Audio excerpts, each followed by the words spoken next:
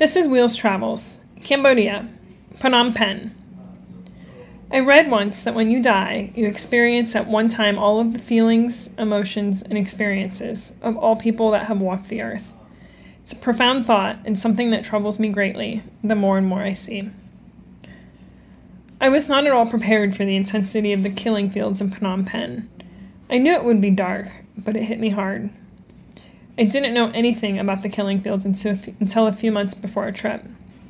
It disgusts me that I wasn't taught about this tragedy, that it wasn't a part of my education. 2 to 3 million innocent people were tortured and killed in a state-sponsored genocide from 1975 to 1979.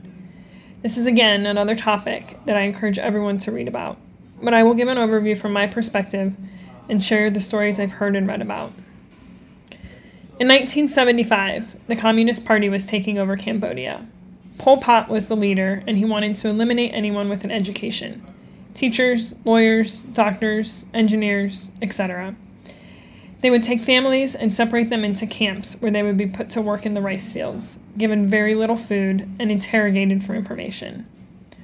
Our guide is 46 years old today, and his story is heartbreaking, like most of them. His father was an engineer, although he had burned any documents indicating that he had an education so that he would not be tortured and immediately killed. The Khmer Rouge, the Communist Party, looked for any signs of intelligence, someone with reading glasses or smooth hands or an accent, for example. He was born in 1973, and in 1977, he was taken from his family and put into a child's camp. He was 4 years old when his mother had to hand her baby over to the officials, having no idea what they would do to him. When asked if he was ever beaten, he factually told us 2 stories where he was beaten. The first was when he tried to escape the camp to visit with his mother. When he came back, they beat him several times on the back with an electrified stick. He was not allowed to cry or wince, or additional beatings would happen. On the second occasion, he was sneaking some extra grains of rice in the middle of the night. They are starved at camp, and he was so outrageously hungry. The guard heard a noise, likely the grains of rice shuffling in the container, and when she found him, he was given lashings. He also was not allowed to sleep for the rest of the night and had to package up 2 big bundles of rice the next morning before he would be granted any food. His grandmother was in a nearby camp, and he would secretly leave food under a tree between their 2 camps. He figured this out very quickly and credits his survival to her doing this. He was released in 1979 when the takeover ended, and because he knew where his grandmother's camp was, he was able to find her and thus find his parents. Had he not been near his grandmother, he might not have ever been able to find his parents. He was young and didn't even know his full name or remember what his parents looked like. He's lucky that his family survived. They talk about it often, as do many Cambodians. It's a huge part of their lives, most people still being impacted by it today, directly or indirectly. He took us to one of the memorials, and as we walked through, he pointed out areas where bones were sticking through the ground, or clothing that the victims wore coming up out of the soil. The killing fields we were in had 18,000 victims. They would be brought to the killing field from the camps, blindfolded, having no idea what was happening. Often they were told that they were going home to see their families, not having any idea that they were about to be killed.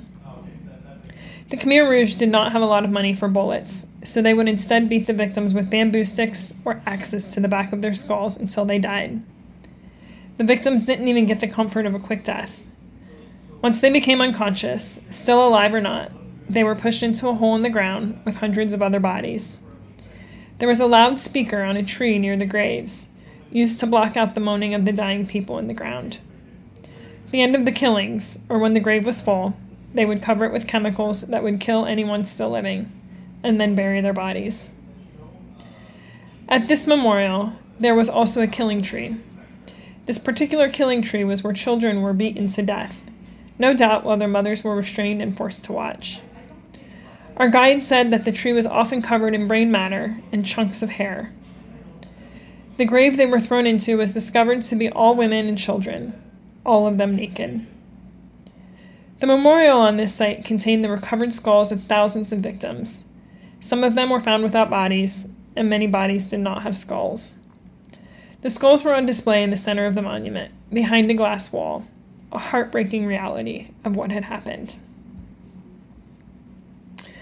We also visited the S-21 prison, another horrific sight. Here, 20,000 victims' lives were lost. It is my understanding that those that were the most threatening to the Khmer Rouge were brought to the prison. If you went to the prison, you did not leave. It was a sentence to death. Most lived for about 1 to 3 months before they were killed. During that time, they would be interrogated and tortured. Fingernails would be ripped out. Electrical beatings were a common sentence. The S-21 was a former high school, so there were many rooms. Each room would house about 8 to 10 prisoners. In the rooms, there was a rectangular metal pail that was used for bodily waste. It was an old ammunition box from the Vietnam War. If a prisoner splattered onto the floor while using the toilet, they were forced to lick it up. There were many ways of torturing the prisoners, but one that stands out is that the Khmer Rouge would hold a prisoner up in the air by their arms, using a pulley system, until they became unconscious. As soon as they were unconscious, they were dipped upside down into a bucket of wastewater, bodily waste, dead fish, poison, anything that startled them awake. This would continue until they gave more information. At the prison, there was a photograph of everyone that was killed.